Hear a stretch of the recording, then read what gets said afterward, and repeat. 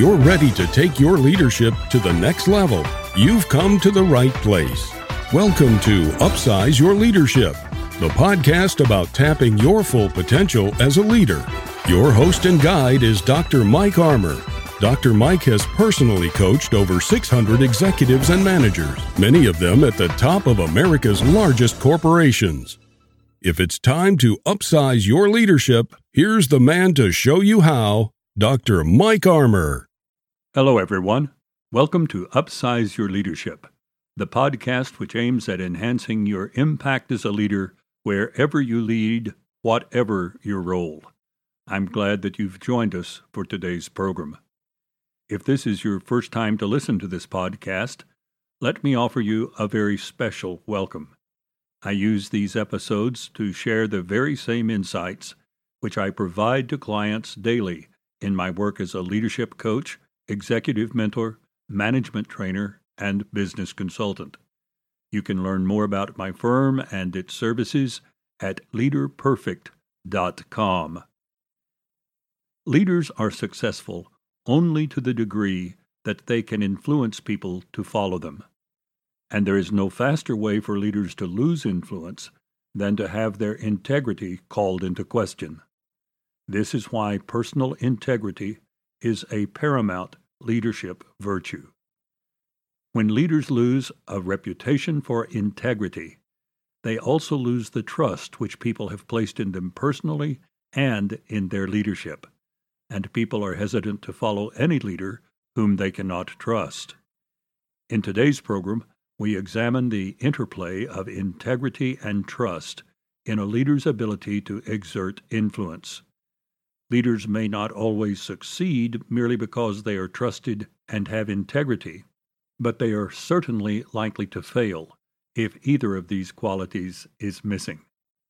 As we shall see, integrity is the one leadership virtue which you cannot fake. The cornerstone of true leadership is integrity which is genuine. Maintaining integrity of the highest order is critical if you are to upsize your leadership.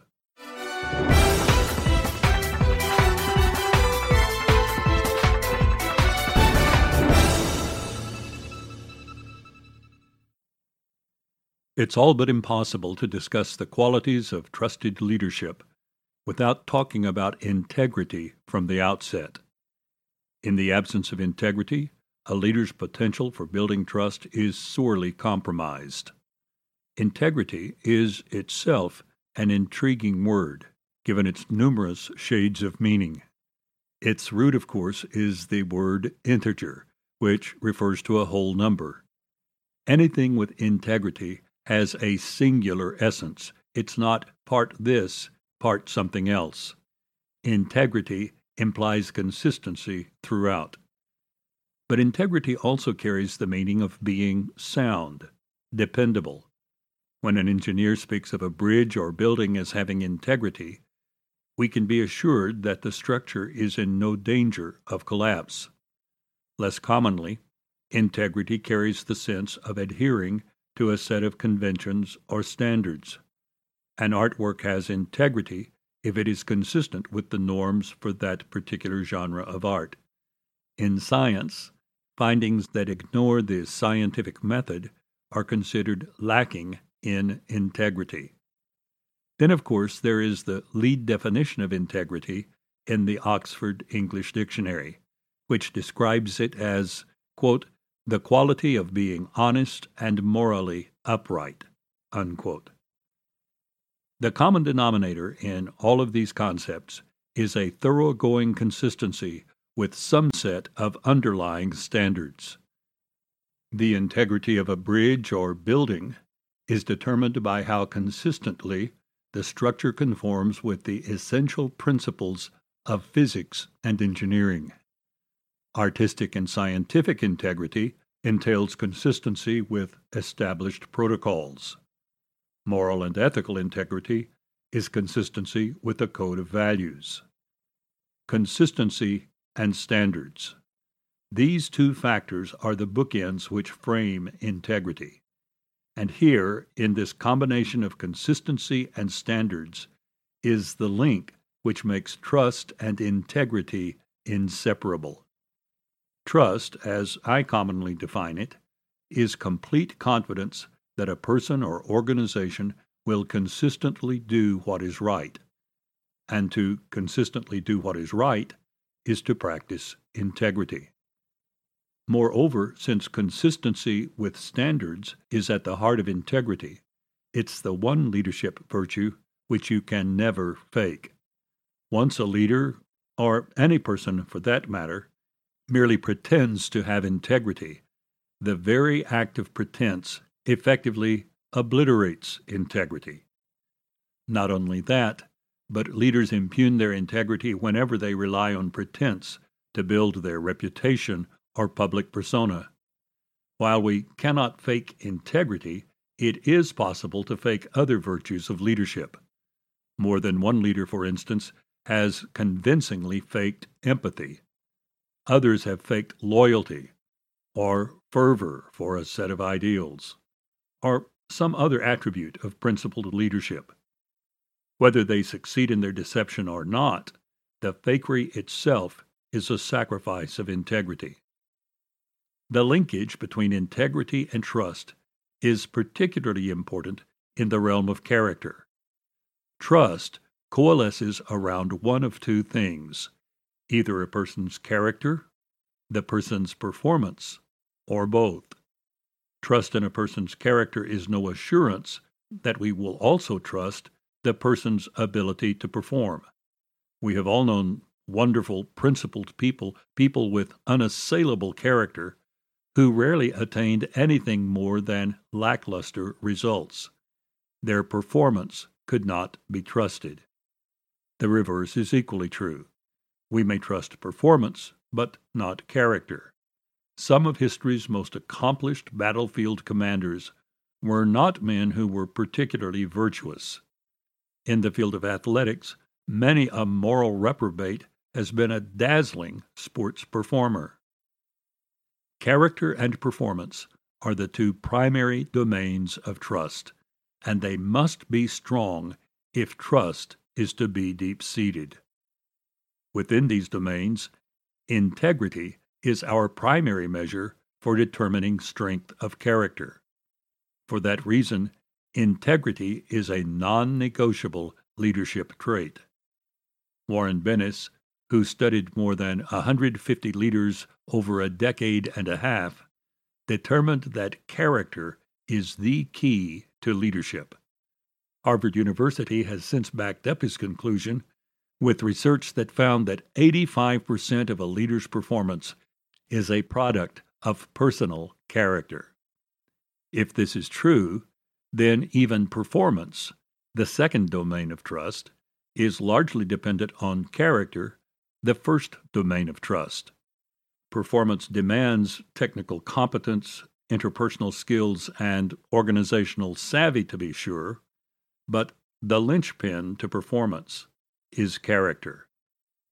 Interestingly, performance has a verb behind it.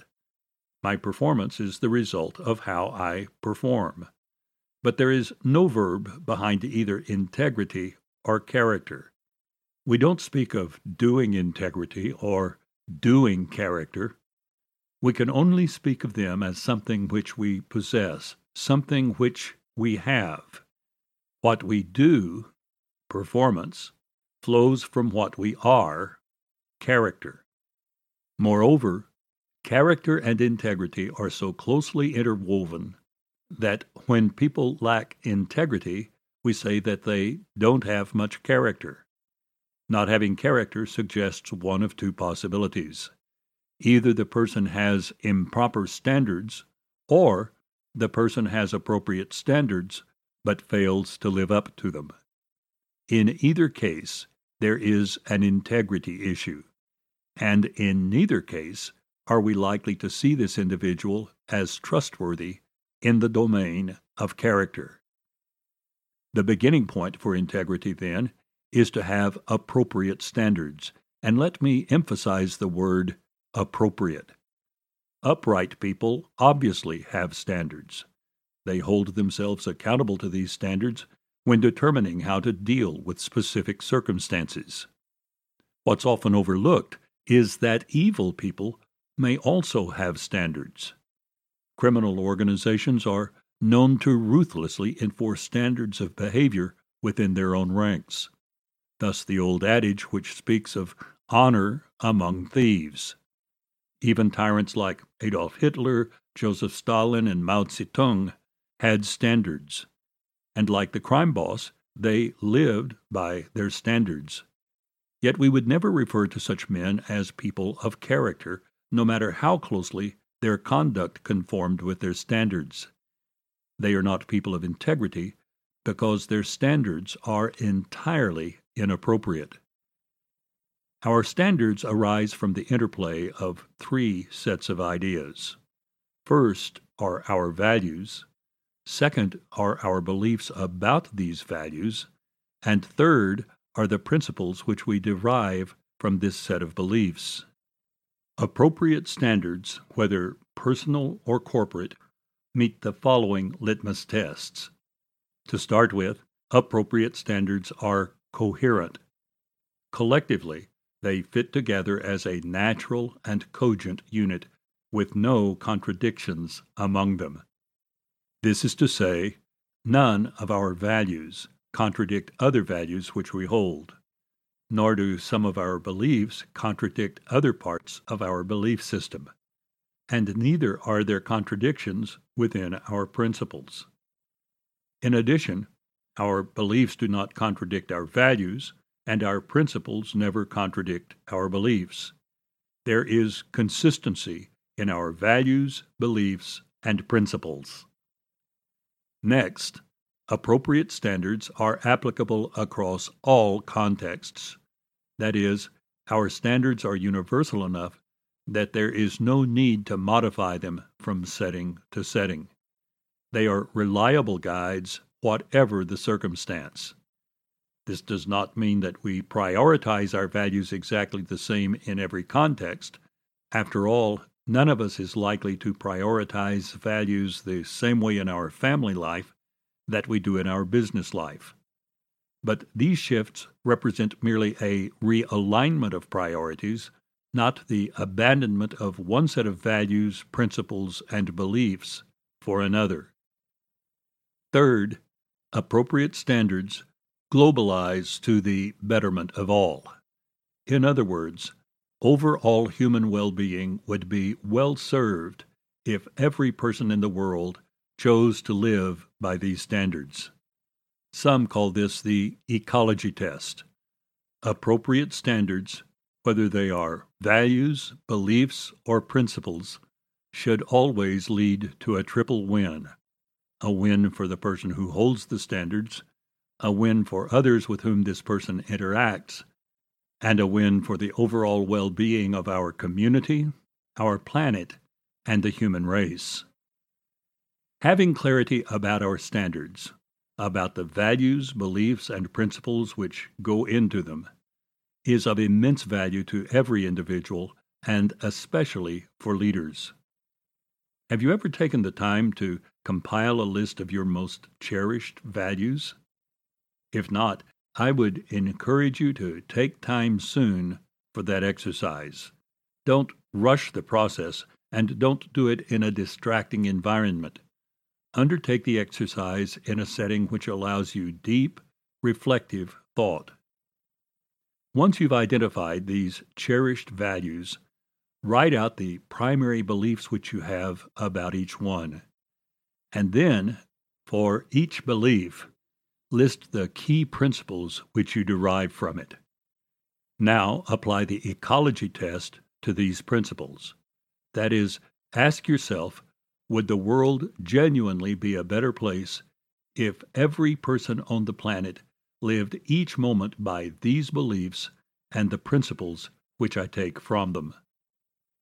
This exercise is one of the simplest ways to gain fresh clarity on standards which shape your life. With that clarity, you arm yourself with an ever-ready frame of reference for making difficult decisions. If your frame of reference meets the criteria for appropriate standards, which we outlined earlier, then decisions which are true to that frame of reference will be decisions consistent with integrity. Let me conclude with a story about integrity. And the story touches on one of the most sobering moments of my life. Shortly after the collapse of the Soviet Union, I began working closely with regional ministries of education across Russia. I was helping them address a problem which had arisen as the result of communism's fall. For centuries, teachers in Russia have viewed their foremost responsibility as instilling character in the lives of their students. For decades, these men and women could only teach virtues and values which were considered orthodox by Marxist authorities. Now, with Marxism brushed aside, they wanted to expand their curriculum to include more of the Judeo-Christian worldview which had prevailed in Russia prior to the Bolshevik Revolution. Several ministers of education in Russia asked me to teach week-long seminars for their teachers. The goal was to give these men and women a deeper grasp of character as it has been understood historically in Judeo-Christian cultures. Naturally, one of the concepts in my core curriculum was integrity. For several of these workshops, my translator was a woman with impeccable English skills. In addition to her doctorate from a Russian university, she had obtained a PhD in the U.S. and had returned to her hometown university to be a professor. As we were setting up for the third day of class, she asked what topics I planned to address. When I mentioned integrity, she immediately said, "That won't translate." I responded, What do you mean it won't translate?" She replied, "Russian doesn't have a word which conveys what you Americans have in mind when you talk about integrity." Then she added, "In the 19th century, certain Russian writers used a term which generally equates with integrity, but that word became archaic generations ago. You would never refer to someone today with such an old-fashioned word." Now, I should add that she and 3 generations of her family had become close friends of mine, and we were not above playing pranks on one another. So, thinking that her words might just be a practical joke, I came up with a strategy to see if what she said was true. Later that morning, when I introduced the discussion of integrity, I initially avoided the word itself. Instead, I told the teachers to listen to a set of concepts, then tell me what one word in their language best captured the essence of all of these concepts. There were about 100 secondary teachers in the class, most of them with graduate degrees. They were exceptionally well-read and had tremendous vocabularies. I spent about 5 minutes describing various aspects of integrity. Then I said, "Put your heads together in small groups and come up with a Russian term which conveys all of these concepts." Buzz sessions immediately began in earnest and went on for several minutes. Finally, one of the opinion leaders in the class spoke up and said, "We don't have a word for it," at which point 100 heads nodded in agreement. I glanced over at my translator, who by now was smiling ear to ear. "I told you," she beamed triumphantly. Then she added a haunting statement. "You see," she continued, "for 70 years we never spoke of such things." In other words, corruption and dishonesty had been so pervasive under Marxist rule that people saw no point in talking about integrity. As a consequence, not just the concept of integrity, but the very terminology for it had vanished from the language. Some time later, I was having dinner with her son, a brilliant young man in his 20s. In the course of our meal, I happened to mention my interaction with his mother about integrity. "Oh, that word," he replied, rolling his eyes. "When I was studying in the U.S., it took me at least a year, maybe longer, to figure out what you Americans mean by integrity." In the years which followed, I traveled far and wide in the Russian-speaking world. Everywhere I went, corruption was rampant. Ethical conduct struggled to find a footing. Communism had left behind a moral void which now permeated the culture. But then, what would you expect in a world where even the word for integrity has disappeared? I've experienced firsthand, therefore, what can transpire in a society when we lose focus on integrity and all that it stands for.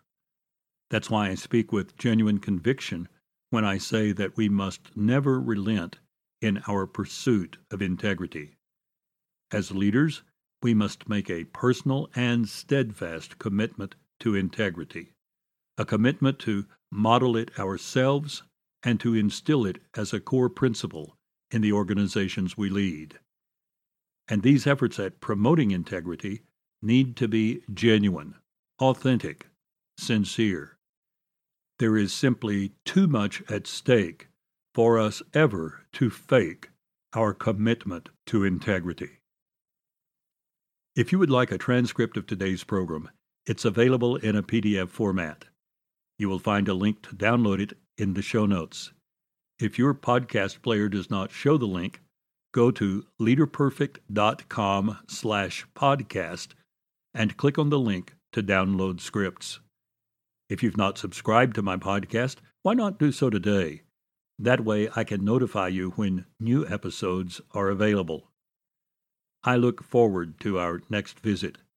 Until then, find some way every day to upsize your leadership.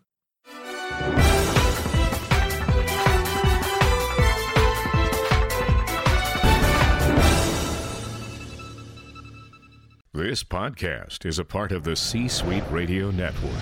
For more top business podcasts, visit c-suiteradio.com.